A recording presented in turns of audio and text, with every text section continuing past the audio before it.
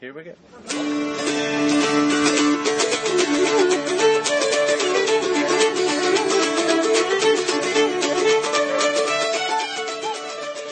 Hello, and welcome to the JuntoCast, a podcast presented by the bloggers at earlyamericanists.com.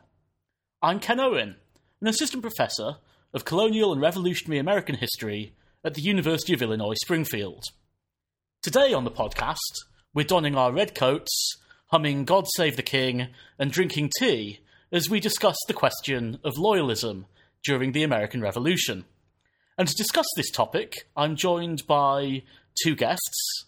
The first is a man who can regularly be seen cheering for European mercenaries in red coats representing the City of London. I'm talking, of course, of Arsenal fan Michael Hattem. Hello, Ken. Michael is a PhD candidate and teaching fellow at Yale University. And we're also pleased to be joined today for the first time by a man who has signed more conflicting oaths of allegiance than all the inhabitants of New York City combined. I'm talking, of course, of Christopher Minty. Hi, Ken. Christopher is Bernard and Irene Schwartz Fellow at the New York Historical Society and the New School. The question of loyalism during the American Revolution is a subject that has received a lot of renewed scholarly attention in the last few years, questioning exactly how far the population of the 13 colonies did enthusiastically support the revolutionary cause. Traditionally, historians used the estimate of John Adams that about 1/3 of the American population were enthusiastic revolutionaries, 1/3 were loyalist, and 1/3 was somewhere in the middle. But this has come under more scrutiny, and there's been a lot more attention on the question of what actually made someone a loyalist. How far did you have to give support to Britain to count yourself somewhere within the loyalist camp? And so today on the podcast, we're going to be addressing that question directly. Who were loyalists? What is it that made someone a loyalist during the Revolutionary War? We're then going to look at the question of those who actively supported Britain during the war itself. And then we're going to take a turn to look at what happened to loyalists after the War of Independence. What happened once the Treaty of Paris was signed and, in theory, America stood on its own 2 feet as a country. How did those who had wavered in their loyalty to the Patriot cause get treated by the new nation after independence? And finally, as always, we're going to talk about how we might approach teaching the topic of loyalism within our own courses. But to start off with, we're going to pick up on that question of what is loyalism and who were loyalists. Chris, I know that you have quite a lot of thoughts on this. Yes, thanks, Ken. Since the 18th to the 21st centuries, there's been a shifting sort of definition, a perception of what a loyalist is, who loyalists were, and what loyalism is as a social-political phenomenon. And if we start in the 18th century, loyalists were kind of synonymous with governors, with people high up on the civil list, with attorney generals. And that's largely due because a lot of people that were given their sort of employment by King George III in Parliament became loyalists. And so immediately after the American Revolution, loyalists are portrayed as Tories, they're portrayed as against sort of American progress and American sort of progressivism. And then as the 19th century moves on, loyalists are forgotten about. There's not much history that's been done on them. This changes in around sort of the middle of the 19th century when a historian called Lorenzo Sabine, he does some biographical sketches of thousands of loyalists, and he publishes them all, and it's just a biographical scrapbook, really, and it's just a list of who they were, and from then, up until about the 20th century, there wasn't much done again. And then from the 20th century, Alexander C. Flick wrote a little book on loyalists from New York, and he said there were 7 categories of loyalists, and he divided them up into royal governors, there were lawyers, there were merchants, but he said the most numerous people were sort of people of ordinary means. And from Flick up until around the middle of the 20th century, there was kind of a renaissance in loyalist studies. And Wallace Brown and William Nelson were leading this renaissance Wallace Brown said they were conscious minorities, and then Wallace Brown, from mining the Loyalist Claims Commission, said that they were mostly farmers. And from then up until around now, the shift on focusing on loyalism has changed, moving more towards Atlantic loyalism, so the people who left the colonies. So it was kind of an active statement of who loyalists were. If you were a loyalist, you left the colonies, and that's how you could be sort of defined as a loyalist.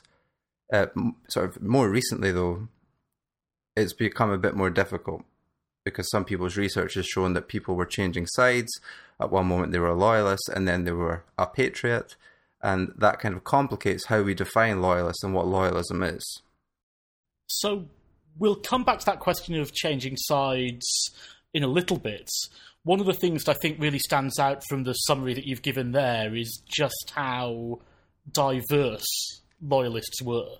That, you know, we can go from people that were appointed to some sort of position of government, to lawyers, to merchants, to farmers, to ordinary citizens, that in some ways what you've described is the American population.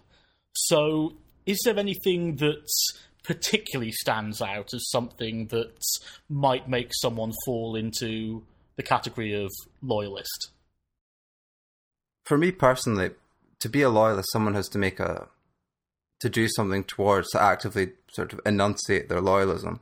I don't think there's a particular type of loyalist. You can't classify someone because of their occupation as a loyalist. I don't think a farmer was any more likely to become a loyalist than a tailor. I think it changes. The number of sort of loyalist farmers, the number of loyalist tailors would vary from place to place, from an urban centre to out in a rural countryside. Religion comes in, and that plays a role as well. And that's something that my research has gone into, is to determine sort of the religious diversity of loyalists and how many were Anglicans, how many are Presbyterians. And that's been quite striking, because if you read a lot of correspondence sort of during the revolution from loyalists, they're convinced that it's a religious war. And from research that I've done of about 1,200 loyalists from New York City, about 85% were Anglicans. Well, I think you've given us a very clear definition of who loyalists actually are. And I find it particularly fascinating that you mention religion so much, especially with my work being on Pennsylvania and that question of Anglican loyalty coming up so often. But I think here we've focused quite a lot on loyalists. And yet when we talk about the American Revolution from the Patriot side, we talk an awful lot about ideology and the beliefs that drove people to revolution. So one of the things I wondered was, is there a similar sense of what loyalism is as an ideology? You know, can we only identify a group of loyalists, or should we be looking to try and define loyalism closely as well? Right. Well, I mean, this is I think has been a significant problem in terms of loyalist studies for a long time. I mean, when we think about defining patriots, like Ken says, you know, we often think about arguments about patriot and Republican ideology. I mean, the idea that you can define patriots by the fact that they subscribe to some shared set of ideas. And I don't think we've ever had that really firmly established on the loyalist side. There has been a sort of idea of Whig loyalism, which was coined by William Benton in the late 1960s. One of the problems with Phelan's argument is that it didn't really account for someone like William Smith of New York. This is like colonists who held Whig principles throughout the imperial crisis, who effectively argued for colonial autonomy, but who in the end couldn't bring themselves to sort of make the jump to independence. And what Benton did was he basically did a bunch of character studies of these kinds of men, and he came away arguing that these Whig loyalists were mostly upper-class men who sort of feared that independence would upset the standing social and political orders in the colonies. And Smith is an excellent example of this. I mean, in the 1750s, he's a contributor to the Independent Reflector, which offered some of the most concise colonist-authored statements of colonial Whig republicanism. And Smith was critical of British imperial policy reform, But when 1776 came, he couldn't bring himself to support independence, even though his fellow two contributors to the Reflector did. In fact, he remained committed to working toward reconciliation even after independence, to such an extent that many of his old friends stopped talking to him. Some even thought he was a bit crazy. It's the fact that, when you're in this moment of upheaval, Smith really tried to avoid taking a side, and it very much isolated him. And I think one of the takeaways from that is that it's very hard to judge from one's previous actions, whether it's the 1750s or 1760s. That's no guarantee that you could predict someone's actions at the revolution's sort of real moment of truth in the spring and summer of 76. And it's also a good reminder that these were individuals, right? They're individuals within communities and social and political networks, to be sure, but primarily individuals making individual decisions with all the sort of self-interest and contingency that implies.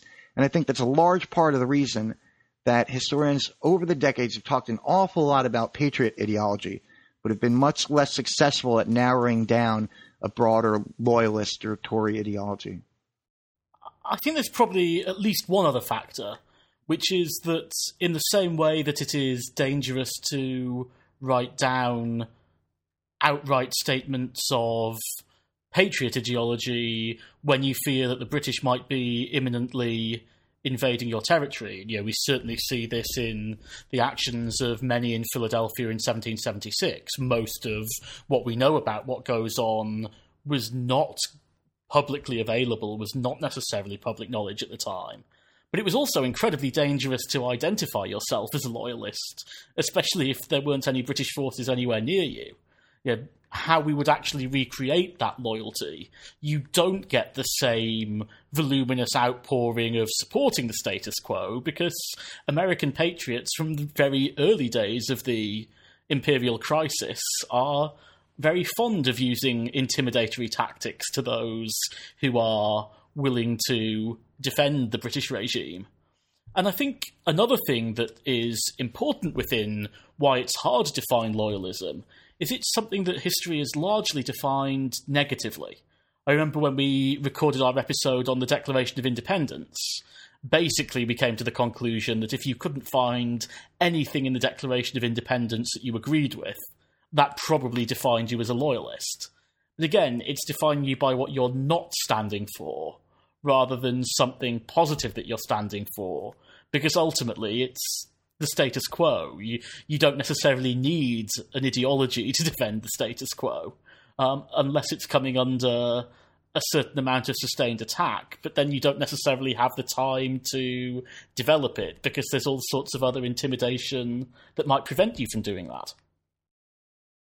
Right. I mean, in some sense, some of the criticisms that you get from loyalist historians, which we'll talk about later, that you get after the war, is the fact that Britain had failed over the course of the 18th century to really create strong imperial institutions in the colonies. And in some sense, that might have been that might have been one of the means by which you might have created that kind of sort of a more loyal sort of imperial ideology that did not end up happening in the way that Ken is talking about. What I think is quite important is that when the colonies are all starting to rally together and protest against Parliament as a unified entity, people that were either against it or kind of apathetic towards that, they were still within their local communities, very much committed to their own lives, their own towns, their own communities, their own colonies. They weren't going to unite with somebody if someone's up in Georgia, they're not going to unite with somebody in Maryland to protest against the Continental Congress, because they're committed to, like as you said, retaining the status quo. So I think that kind of undermined loyalism as a movement, because there was no unifier to bring them together. They're all quite disparate. Yeah, absolutely. And I think the other thing is that if we say that there's 80%, 90% opposition to the Stamp Act, you can still believe that British government is the best thing for the colonies and disapprove of the Stamp Act. You can still believe that British government is the best thing for the colonies and disapprove of the Intolerable Acts. That actually a lot of the opposition, certainly in the early years of the imperial crisis, comes from the viewpoint of people that write as His Majesty's most loyal subjects. And so it's not until we get to 1773, 1774, that there's that many people that are being directly forced to take up the issue of which side do you support, because prior to that, actually, it's perfectly consistent to say, we want British government, we just want British government in accordance with what we understand to be British principles. Right, absolutely. I mean, that's effectively that's the Whig loyalism position that Benton was trying to talk about. It's a good reminder that, there's a difference between sort of royalism and loyalism, right? And I mean, in some sense, you can argue that there's no such thing as a loyalist before 1776, right? Until that it's the fact that you're faced with the choice of independence for the colonies or support for the King and Parliament, that it's that decision that is what makes someone a loyalist, as opposed to whatever they had been during the imperial crisis leading up to that. So it seems that we're coming to what is quite a strict definition of loyalist, and it's certainly something that I would have a lot of sympathy with as well, which is to say that unless you have taken some specific action that identifies you as on the side of royal troops or parliaments once the Revolutionary War has broken out, it's very difficult to describe someone as loyalist. But I raise this question because it's my sense of recent academic writing that there's been an attempt to look at loyalism in a slightly broader sphere and to look at loyalism as something that is maybe a little bit more sentimentally defined rather than simply practically defined, and that there may be people that in the past wouldn't necessarily have been considered direct loyalists, but have been close enough to giving some support to British forces that their sentiment is enough for them to fall into a category of loyalism. I mean, why have you both taken the side of very demonstrable practical support for loyalism to be attributed to an individual? Throughout the early years of the Revolution especially, British forces were sending correspondence back to Parliament saying that most people were loyalists and they just needed to tap into this sort of groundswell of support, and then loyalists would just rise up. And one of the ways in which they did this is when the British Army occupied territories, sort of urban centres, they got the local inhabitants to take the Oath of Allegiance. Now, in my own work, I looked at New York and I found oaths of allegiance for Kings County, Suffolk County, and New York City. And what they would do is they would transcribe all their names, their ages, their occupations, and they would send them all back to Britain. Now, this is all well and good. This is what I used in my dissertation to identify loyalists. But if you go back a bit, or if you go further a bit, the same names start cropping up in documents that would contradict what would seem like their loyalism. For example, if we go back to 1774, 1775, I was finding a lot of names of people who would later go on to sign the Oath of Allegiance. They were signing their names to the Continental Association. To complicate that even further, nearly everyone that was a member of the Brookhaven Committee of Safety in Suffolk, nearly every member took the Oath of Allegiance a few years later. And some of these men were in charge of persecuting loyalists and sending them to the Provincial Congress in New York. And a few years later, they were signing the Oath of Allegiance. Does this mean that they were loyalists? I don't think so. Because if you go back and you can read their rhetoric in the minutes of the committees, then they're quite clearly not in support of British government. Now that begs a question on how much influence the British Army had and how they sort of got them to sign these lists. And we'd certainly find something similar in Pennsylvania.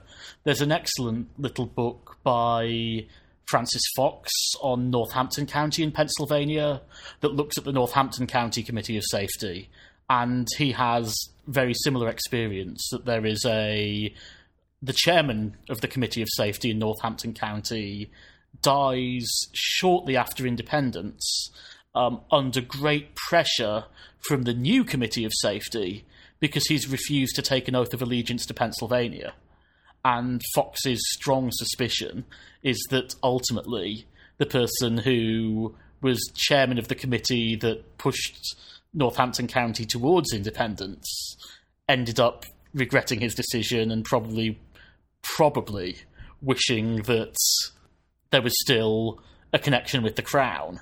And that change is something that's really difficult to actually pin down, either in terms of ideology or in terms of any sort of political definition.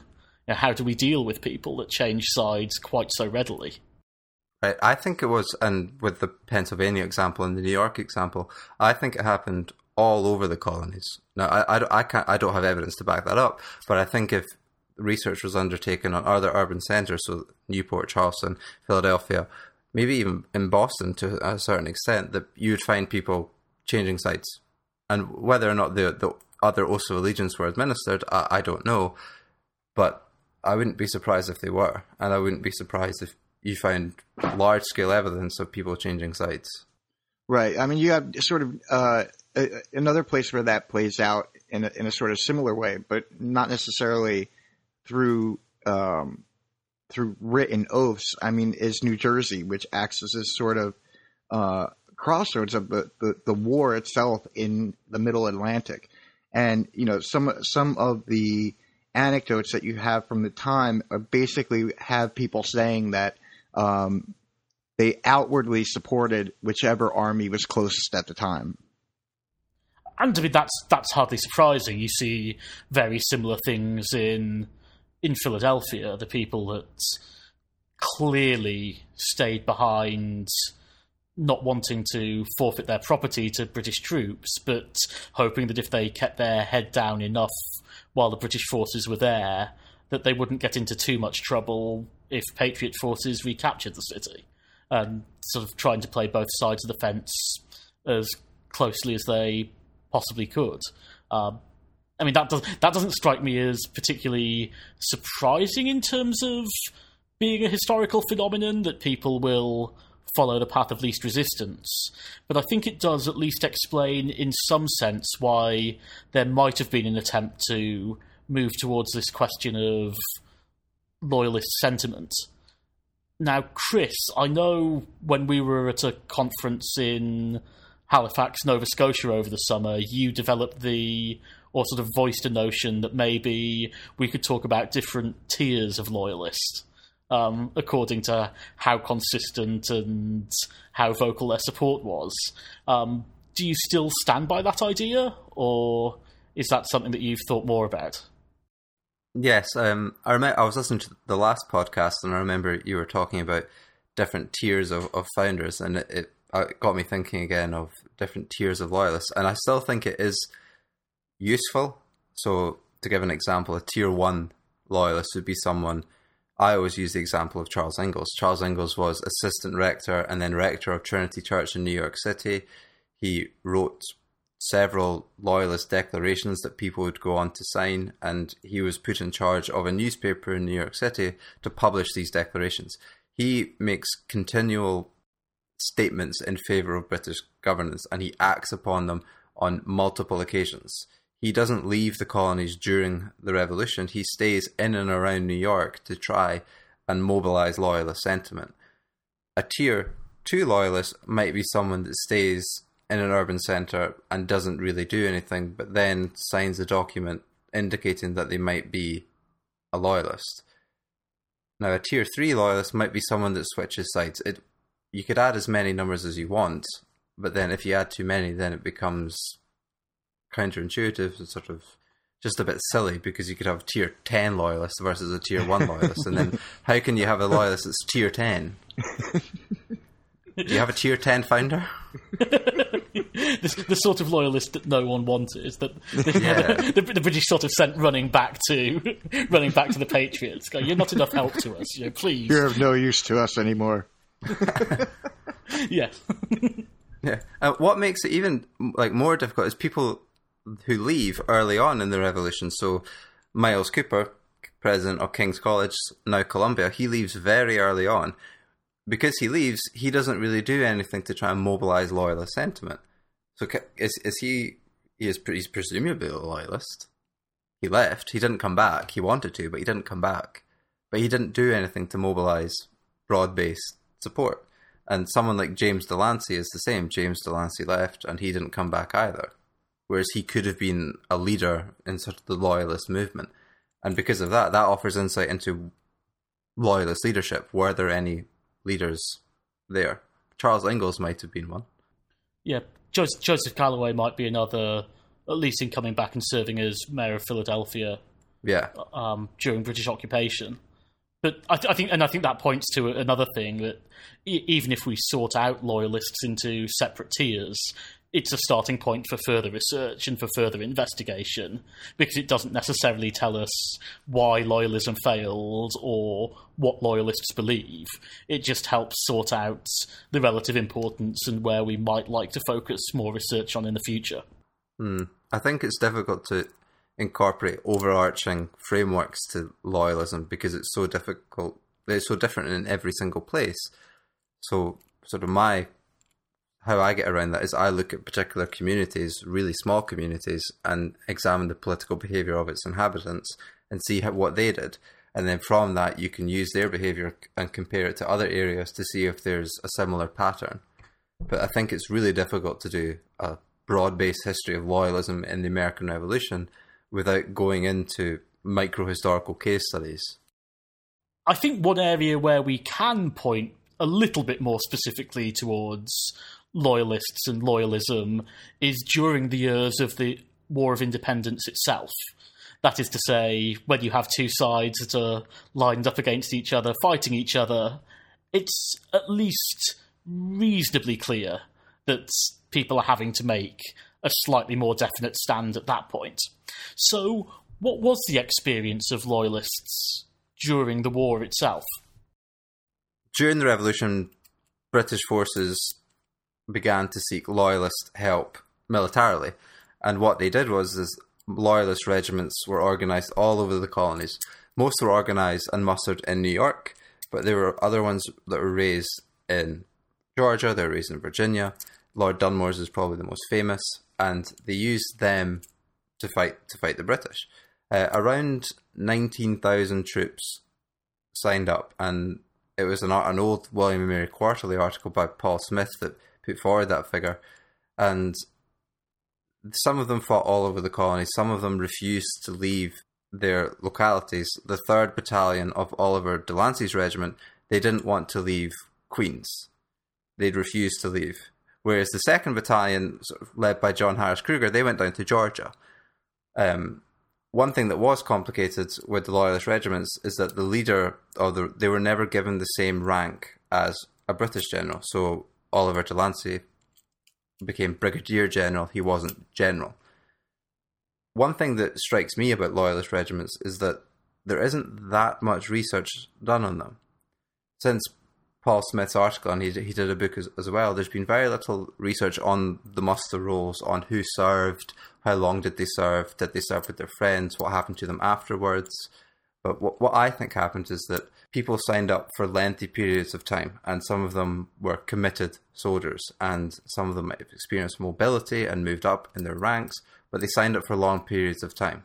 I think it's particularly interesting that you mention Lord Dunmore's regiment within Loyalists, because I think for most people that come across Dunmore's name during the Revolution, it's for Dunmore's famous proclamation in 1775, where he offered freedom to any slaves that would rally behind the King's standard. And of course, this is a very tricky promise for him to give, particularly given that he's making that promise whilst basically imprisoned on a ship in Williamsburg Harbour. But nevertheless, there are a significant number of slaves who run away from their Virginia masters and do take up this promise of freedom to fight on the British side. And I think it speaks to the variety of motives that have that animate those that fight on the British side.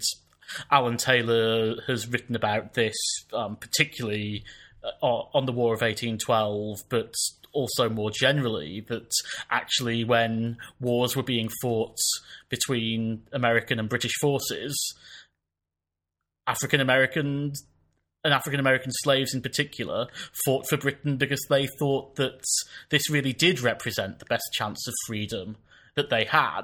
And I think that adds to the multiplicity of experiences and identities that really tie people up as loyalists or supporters of Britain within this broader framework that we're talking about. And it's also interesting that of the oaths of allegiance and the declarations that I found, there's only, out of about 9,000 loyalists, I've only got 11 people that I can identify as black, and I have no women either. So we talked a little bit about the multiplicity of motivations behind those that joined the Loyalist regiments. And Chris, you raised a really important point, which is also the very different treatment that black regiments got compared to white regiments within the British Army.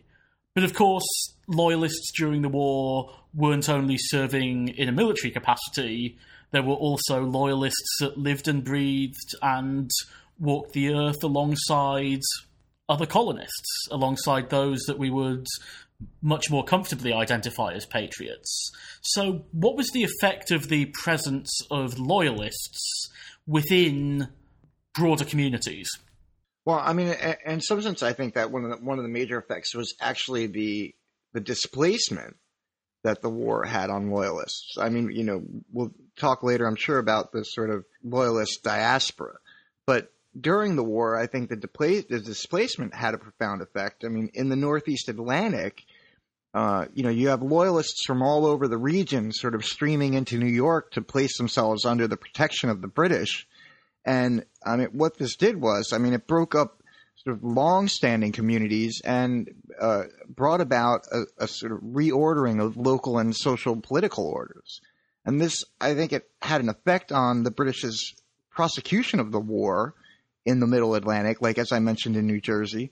But it also had a much longer-term effect on the social, political, and even economic reorganization that happened during the war, and especially that followed after the war. Because by the time the war is over, you effectively had communities that had a significant portion of their hierarchy sort of lopped off. And in New York, for example, many of the largest merchants were Loyalists, and their exile after the war creates these sort of economic openings for others, as did the property seizures of Loyalist landholders in a lot of the colonies. And I think if we were to look further south as well, is it Jasanoff that writes that it's in the south that the revolution is closest to a civil war? That it is much more a much more even split between those that want to stay British and those that want to break free, and patching up those sorts of really visceral, violent, horrible conflicts that break out in the South between neighbours and between people within the same community is something that really does take quite a long time to be able to sort out and heal. And there's a huge amount of distrust. I'm going to run a little bit closer to home in my next comments and talk about Pennsylvania again, but we see in the late 1770s in Pennsylvania, and in Philadelphia in particular, the treason trials, where 20-odd people are put on trial for treason, 2 are convicted and sentenced to death.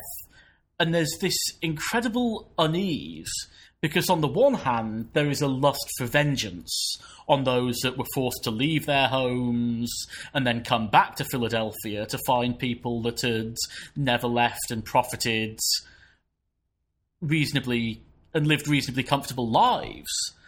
But at the same time, there's a fear on the part of many, and by no means only on the part of political elites, that to prosecute too much vengeance against former loyalists will have its own problems, because it means that there's never going to be any sense of social order that comes afterwards. And that sense of unease that you find all over the place really does spring back to this question of loyalty, support, and the passions that ran very heavily during this period. Of course, while we talk about those who stayed behind after the war, there were also many who didn't, whose response to American independence was to remain British in a very literal sense, not just to harbour nostalgia for the crown, but to actually leave the United States of America and settle elsewhere within the British Empire. That's a movement that's become known as the Loyalist diaspora. Chris, can you tell us a little bit more about this? Yes. Throughout and after the American Revolution, thousands of Loyalists left the United States. It's been estimated recently that around 60 to 100,000 Loyalists left. This is a huge dislocation of people.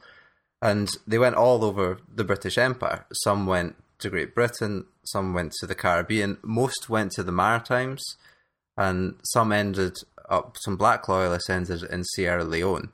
They set up new communities, especially in the Maritimes. New Brunswick was founded as a result of Loyalist settlement, and people set up new lives, new communities, new political orders that remained loyal to Great Britain.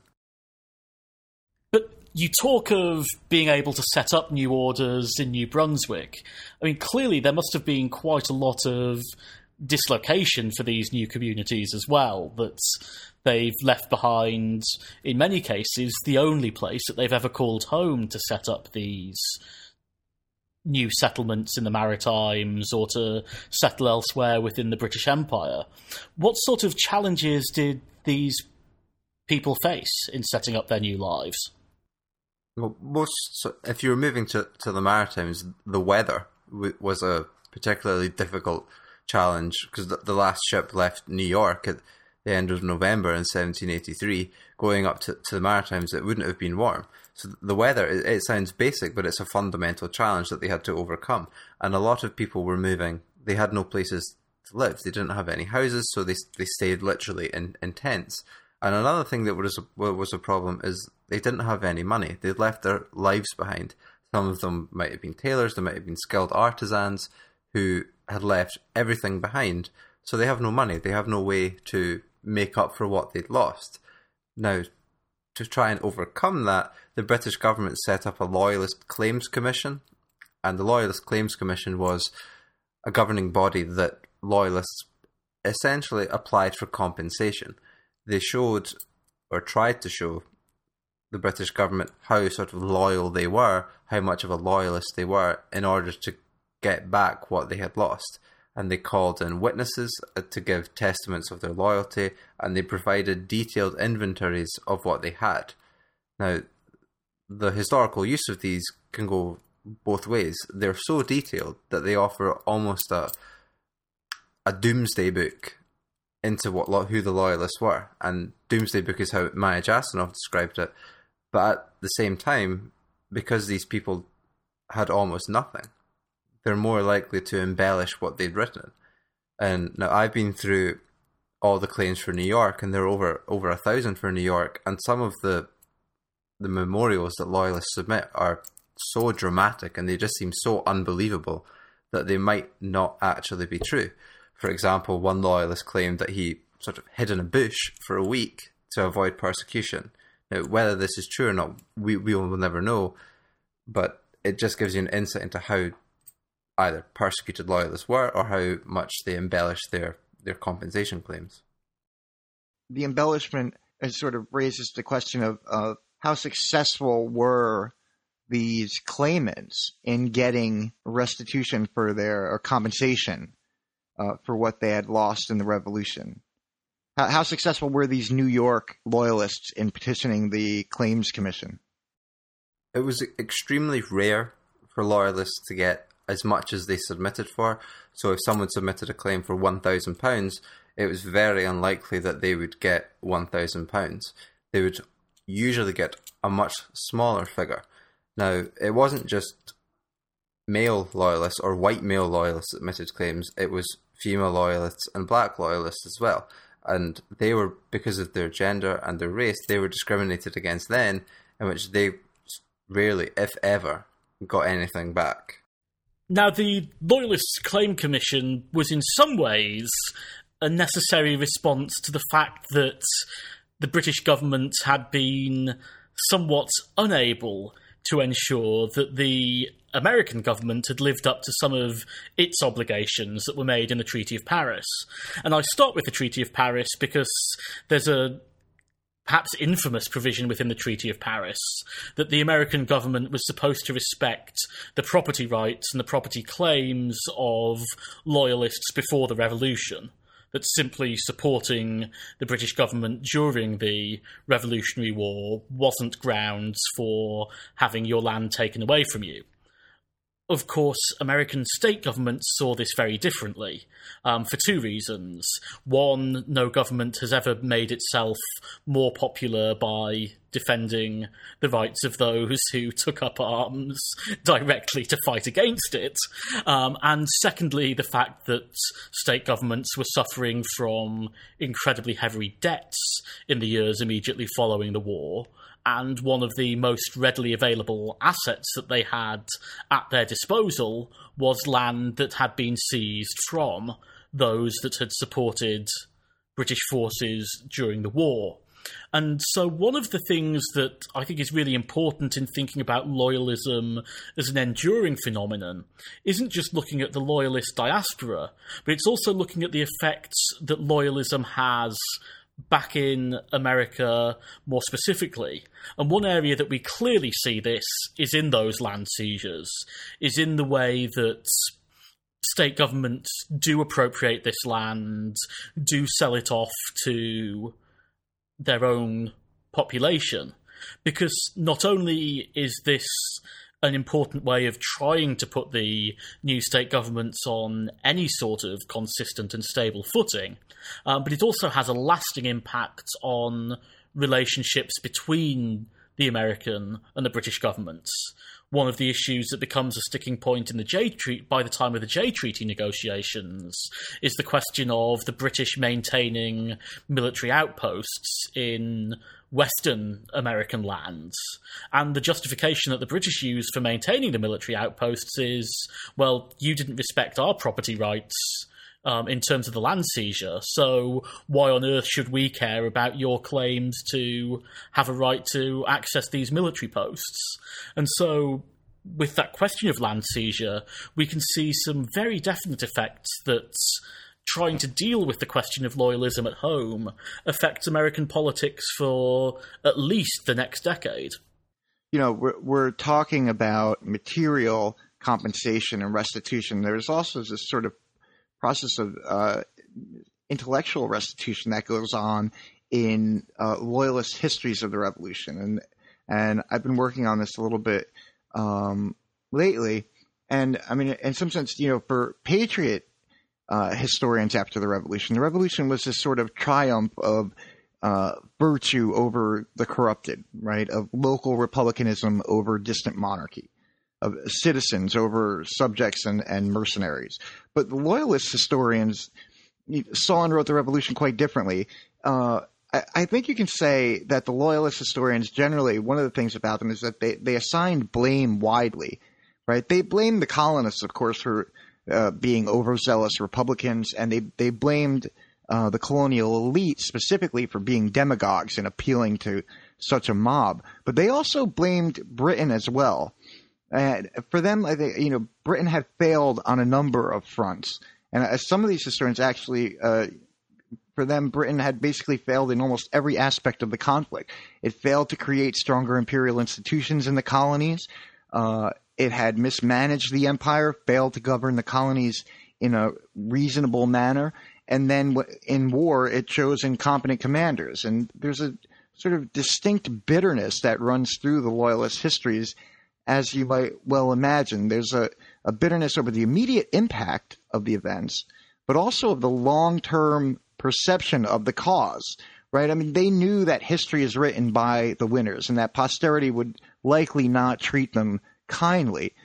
And in 1779, even before the war is over, and is actually still very much in the balance, Jonathan Boucher, an Anglican clergyman in Maryland, wrote that if the history of the last 4 years was now written 50 years from now, it would be set down as marvelous and romantic. And so I think that what sticks out most to me about these histories is that, one, they blamed both sides, and B, they were writing for a posterity which they were almost certain would ignore them.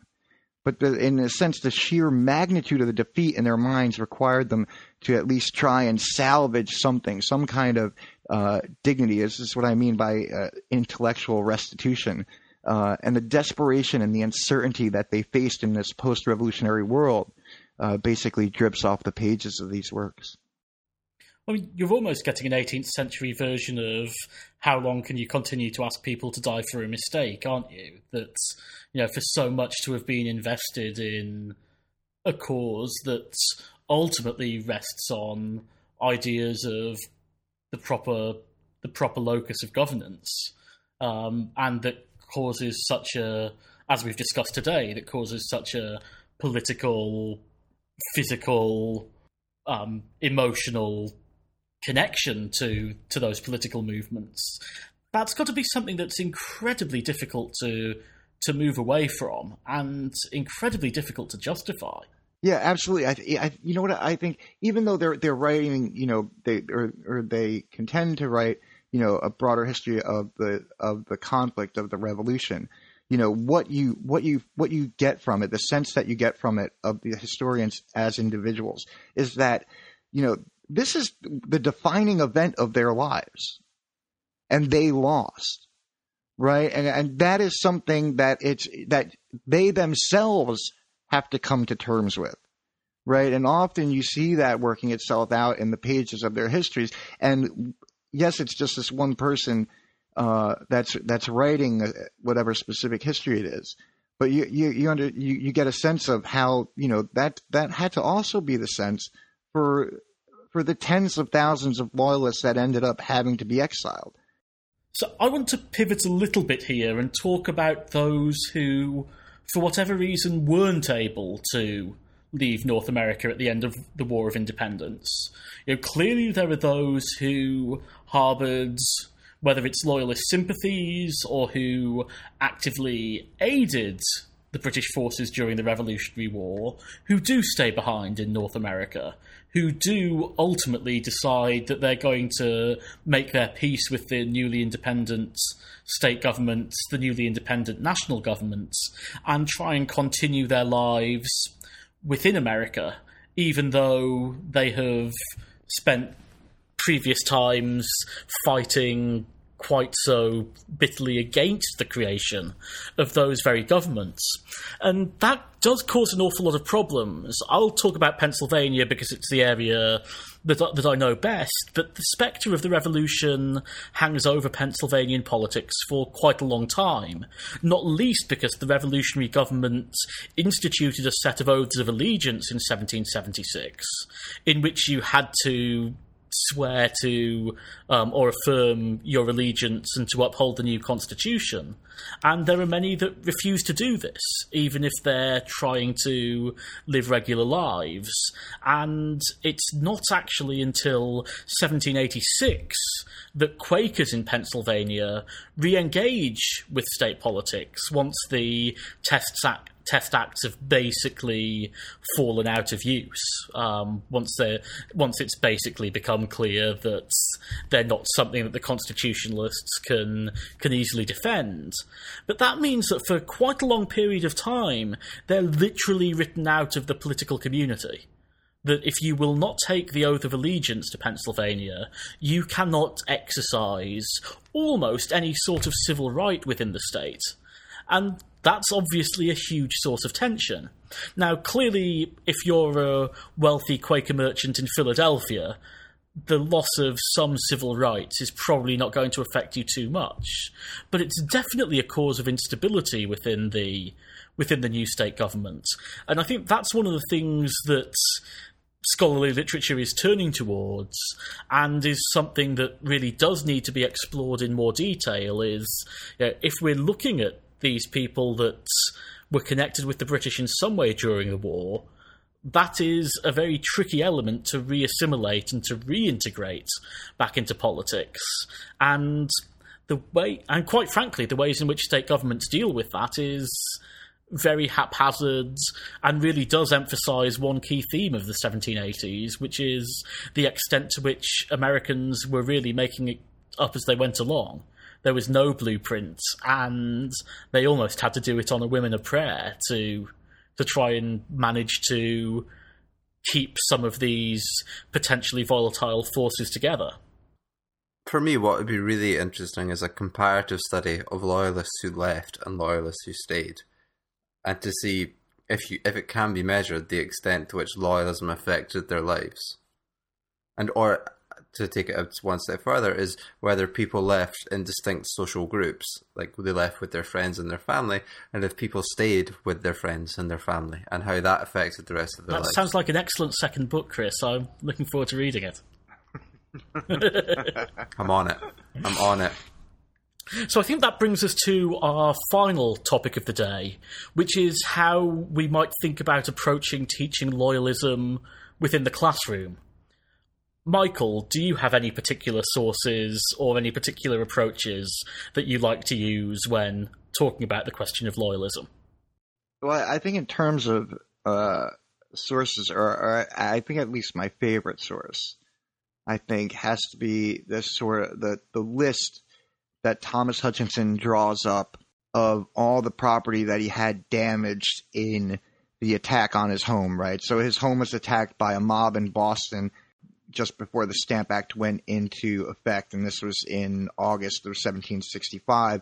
And this mob basically destroyed most of the property in the house. He had, Hutchinson was a historian, and he had been collecting historical papers having to do with Massachusetts going back to the 17th century, and those were destroyed. But a lot of his personal belongings, and he prepared a list to be submitted to the British government for compensation. Maybe in some sense the first loyalist claim, it's a multi-page list, and it basically lists everything that was destroyed. And I mean, I think in some sense, you combine that with a few of the letters that he wrote around the time. There's one specifically that he wrote to Richard Jackson. I mean, Hutchinson probably never comes across as less aloof or as more human than when he's writing about this attack on his home. And when you see the list of belongings, I mean, you get a sense of the real, the personal loss. I mean, it's property, right? But I mean, people have connections to their possessions, to their home, and so I mean, you get a sense of the sort of devastation that could be wreaked on people from positions taken in support of the crown. Obviously, this is over 10 years before independence, but it's still, I think, a similar situation. And, it drives home the fact that, we say loyalists. We say loyalists all the time. Loyalist this, loyalist that. And in some sense, you have to do that when you're teaching a survey, because you have such limited time, right, that you can't get lost in the weeds. But it's one way to bring home the fact that, loyalists were not just some faceless group. These were people who really had, who paid significant personal costs for the way that they found themselves aligned in the political situation of the times. For me, I've mentioned the oaths of allegiance and loyalist declarations earlier, but the best example that I like to use in teaching is, historians call it the Declaration of Dependence. Now, it's in the collections of the New York Historical Society, and it's a very large, imposing document. It's probably about 3 to 4 feet by about 2-3 feet. It's a huge document with a real physical presence, and it has this huge preamble written by Charles Ingalls that pledges allegiance to King George III, the restoration of British government, and underneath this lengthy preamble, there are over 900 names. And this document was left in a tavern in New York City in November 1776 for 3 days, and colonists just came in and out as they went to sign their names. And as you go through the names, you can see as prominent New Yorkers. There's people like Frederick Phillips, Oliver Delancey are signing it. But alongside their names, there are lesser-known New Yorkers that people don't know so much about. There's people like Frederick Rhinelander or Evert Banker Jr. They sign them as well. What's equally sort of important about this document is that no women signed it. And of the oaths of allegiance that I've looked at and all the other declarations that I've looked at, which is collectively around 9,000 loyalists, I've never identified a woman signing one of these documents. And that's really interesting in itself. And that's something to bring up when I'm teaching in class, is why weren't women allowed to sign these documents? And by doing that, it allows you to touch upon sort of loyalism and women, loyalism gender, and then loyalism and race, because out of all the 9,000 loyalists I have, there are only 11 people that I can identify definitively as being black, because they were segregated in one of the oaths of allegiance, and in all the other ones they're not, because it's almost impossible to identify someone's race just through their name.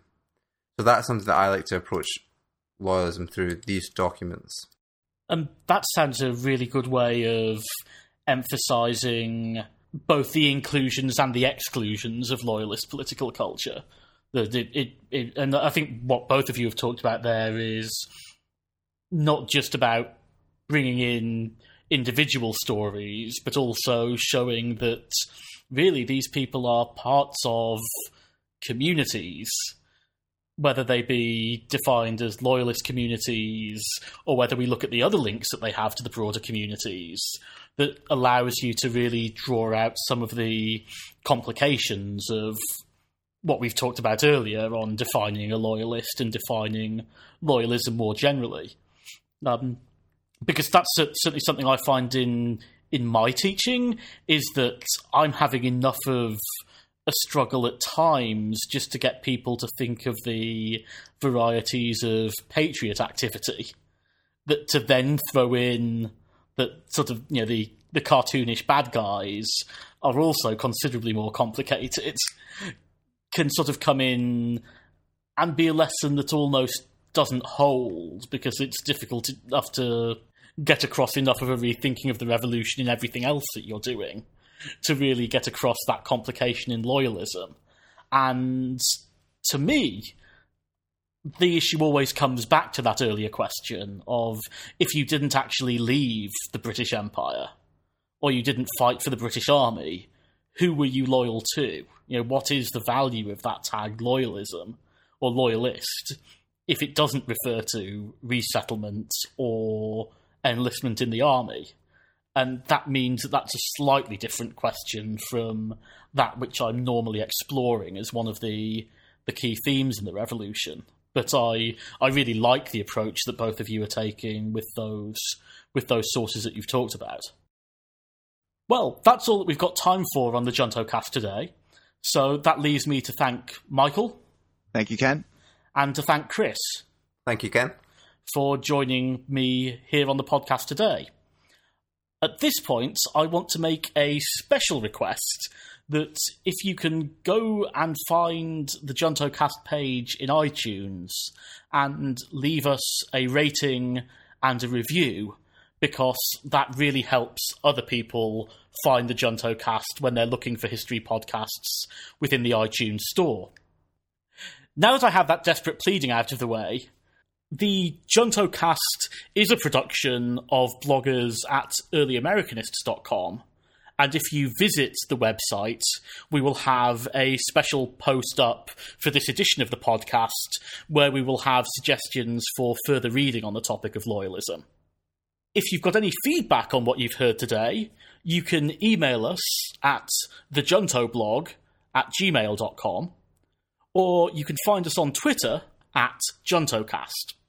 You can also find our Facebook page by searching for The JuntoCast, And as I mentioned earlier, we're also available in the iTunes store. Please do leave us a rating or a review. Thanks for joining us for this edition of the Junto Cast, and we hope that you'll join us for the next episode.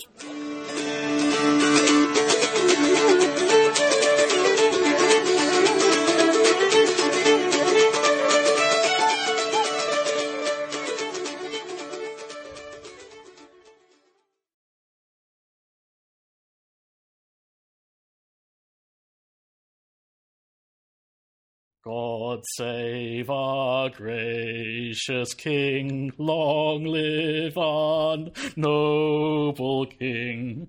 Rule Britannia, Britannia rule the waves. Britons never ever ever shall be slaves. Land of hope and glory, mother of the free.